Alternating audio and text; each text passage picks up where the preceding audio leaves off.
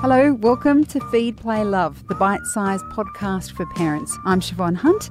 This is a show all about parenting. I speak to experts and carers about everything from fussy eating, toddler behaviour, sleep and more. It's been quite a few years since I was a 6-year-old girl. The world has changed. What my daughter is currently exposed to on TV or in the world around her is very different to what I was as a kid. According to the annual Mission Australia Youth Survey, body image is one of the top 4 personal concerns for young people today. So when my daughter occasionally comments on her body being thin or fat, it fills me with alarm. Dr Jennifer Cohen is a paediatric dietitian. She also masquerades as a superhero. I call the fussy eating doctor. She calls herself that as well, but probably not a superhero. Hi, Jen. How are you? I'm good. Thank you for having me. In your experience as a paediatric dietitian, is this something we need to be aware of when our children are young?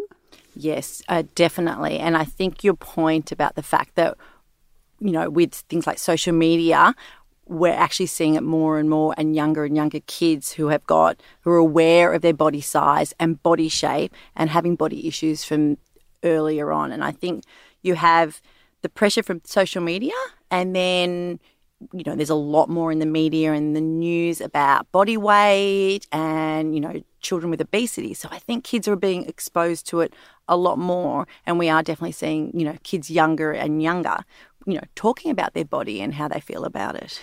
I reckon the first time I became aware of my body as a thing was when I hit puberty, because I was like, "Ew, I don't want boobs, go away," you know, like, what's happening to me? Yeah. Never do I remember thinking about weight or shape or anything like that. When you say we're seeing it younger and younger, my daughter's not even 7, and I think the first time she must have said something like, I think I heard her say, "I look fat in this," she was about 6. Oh, gosh. And I have never said anything like that in front of her.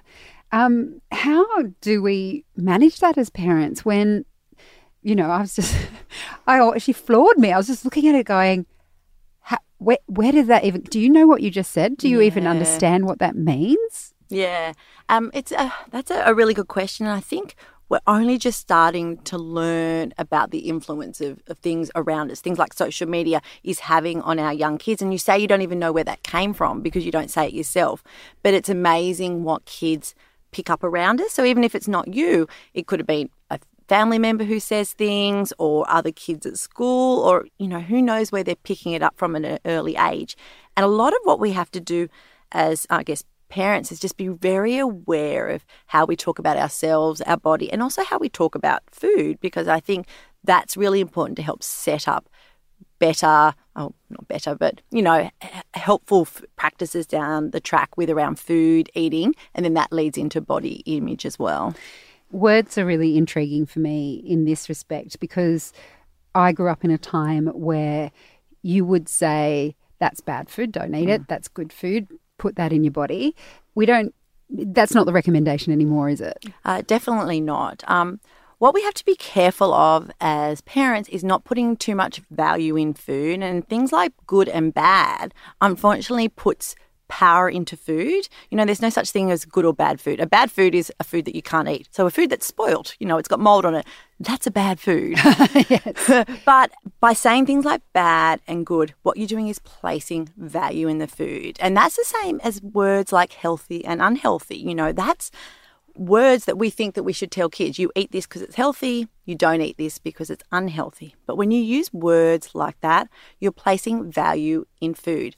And the reality is the word healthy doesn't actually mean anything to kids. You know, they've done surveys about what healthy means, and even adults are actually unsure of that concept. But it's still what, to most people, it just puts value in it. So it's good or bad.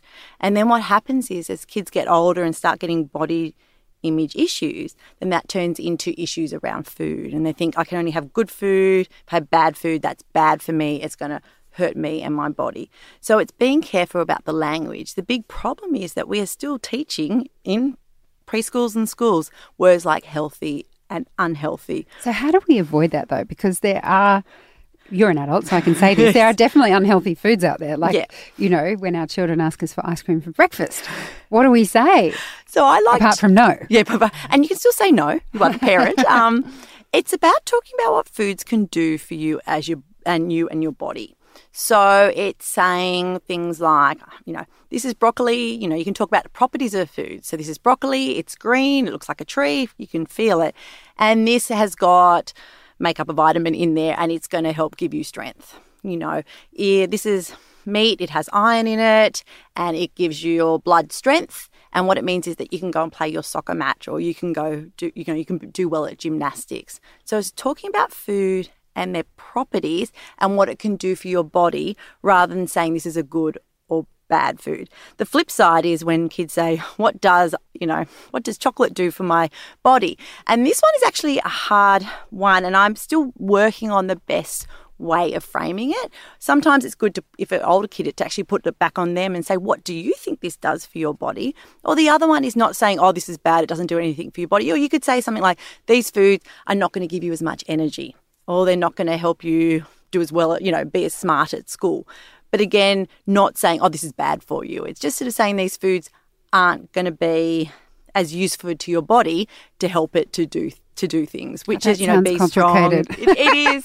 It is. And I think it's something that we're all working on as well about the language around food. But that, I feel like that works for my kids. What is this? What does it do for me? But again, not saying the words bad, unhealthy, not good for you, those kind of things. A lot of parents would have been taught to say that's a sometimes food. How do you feel about that? I don't mind that. I actually don't mind it at all. I'll sometimes say that, but I think you need a little bit more clarification. It's a sometimes food because it doesn't help our body to do our soccer match as well. So we don't eat those as much as the other foods, which is going to help our body to do whatever your child likes. So again, it's a fine line, and I don't think we've got an absolute answer going, don't say this, do say this. But it's, again, what you feel comfortable with, but trying not to demonize any kind of food. And a lot of it is also the subconscious signals that we give as adults. We might not say in front of our kids, oh, I'm feeling fat right now, but even just kids pick up what we do. So if they're seeing adults going, oh, I'm not eating today, or they hear adults talking to other adults about, I'm on a clean diet, or I'm on a healthy diet, or I'm on a diet, kids pick this stuff up. So it's those avoid saying those around your kids to other friends, and also making sure, looking at your eating habits as a parent and what are you showing your kids at meal times. And I'm such a big fan of family meals because it's all about, showing kids good eating habits. But that means you need to be having, better good food. Yeah, even though we don't use that word. Oh, we don't say right. Use good food. You can just think it in your head. More nutritious food. But again, showing them better eating habits and the eating habits that you want them to have, rather than telling them one thing and then doing something else. So when it comes to how we talk about food with our kids or how we use food with our kids, I'm sure many a parent has bribed their child with a lolly or something. That's obviously not a good thing in this aspect. Definitely not. And that's, I was talking before about that. We don't want to make put too much value in food. We don't want it to be good or bad. It just is food. And the way we also use food as rewards can actually put value in food. So if you say, if you eat this food, you'll get dessert. Or if you have your immunisation, you will get, an ice cream, a lolly and everything else. Or if you do toilet training, you'll get a M&M every time you wee on the potty. All of those are using food as reward. And when you use foods as reward, all of a sudden kids get this notion that food is, is good, special, good. And again, that places value in food. And what happens over time is when they're getting older, kids have this memory and perception that all of these foods are good foods because they're rewards. And then in respect, if you're using, if you eat your broccoli, then you get the ice cream, all of a sudden the broccoli is the bad food. And even though we don't use those terms, that's what kids get in their head. And what we want to do is avoid placing any value in food. So using food and reward is actually one way we're placing, some foods on a pedestal, and they're foods that kids think, oh my God, that must be the most amazing food. And then over time, they actually think, I really want those foods, and actually can lead to things like overeating down the track, and then is also demonizing those other foods as well. So we have to be really careful about how we place value in food, and definitely don't use it as a reward. Please don't. Now, I know you are a nutritionist, a dietitian, so you're all about food, and you've just explained that to us. But do you have any tips on the words we can use around body shape? Because that's what really stumped me. So my daughter saying, I look fat in this. I was like, well, no, you don't. Yeah. But is that enough to move her on from wherever that statement came from? Yeah, that's actually a very good question, and definitely not my absolute area of expertise. But I recently heard a talk from a couple of a dietitian and a psychologist. The dietitian is Lindy Cohen, and a psychologist is Rachel Cohen. Not related to any of us. We've all just got last names of Cohen. We're not related. But they're all about teaching adults and kids about, body love and liking your body, and they're very much anti-diets for adults. It's all about appreciation for your body. But what was interesting, they talked about, it's not necessarily having a love of your body, it's not having a hate of your body. So it's more about being body neutral. So you don't have to sit there going, oh my God, I look absolutely amazing. You don't have to get to that point. But it's about making sure kids are more just neutral about their bodies. But how we do that is going to take time. And I don't have any, I wish I had some quick answers of what you can say, but what we don't want to do is also reverse it and go that they have to love their bodies either. It's more about a neutral acceptance, at least. Yeah, it's acceptance, yeah. Because there's probably many of us in our age bracket who do have body loathing and don't just feel awful in their own bodies because of how we've grown up, I suppose. Yeah, definitely. And there's a lot more research coming out as for adults, not kids. And I think the kids' research is coming, but from an adult point of view, saying that diets don't work, and a lot of it is because we have this, it's all about we want to lose the weight and we're not happy with our body. And there's this thought that actually that if you start with appreciating your body and maybe not loving it but not hating it, that actually will lead to different eating habits and better acceptance in food, and actually might lead to better health.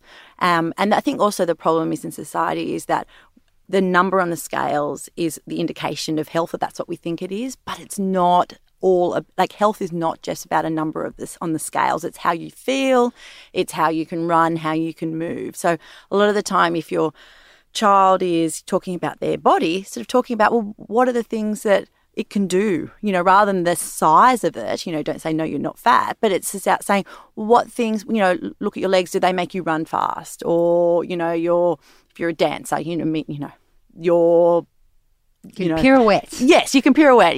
Again, it's taking it back, but to what the child likes, but trying to talk about the body, about what it does for them, rather than the number. And that, again, we're still learning how to talk to kids about that. The problem is the influence they get from social media and other kids is so strong. And Rachel Cohen, who's a psychologist, is actually studying the impact of social media on body image, and is seeing that a lot of the social media, especially accounts which are focused on body weight and body image, and she talks about things like the Kardashians, they actually are having negative impact, where some other accounts, which are not necessarily about bodies, they're just about food, don't have such the impact. It's those ones where people are like putting unrealistic expectations, are having a much more of an impact on us. So sometimes it's not even about the words, it's about the visuals that they're getting. I know I'm not meant to say this, but I'm not going to let my children have an Instagram account. No. It's probably unlikely that will happen, yes. But at this moment, that's what I'm thinking. And I think that is a wise thing. Jen, thank you so much for coming in. Thank you for having me. That's Dr Jennifer Cohen. She's a paediatric dietitian, also known as the Fussy Eating Doctor. She has her own website with stacks of information on it. We'll pop links up on our website. Just head to babyology.com.au/Feed Play Love.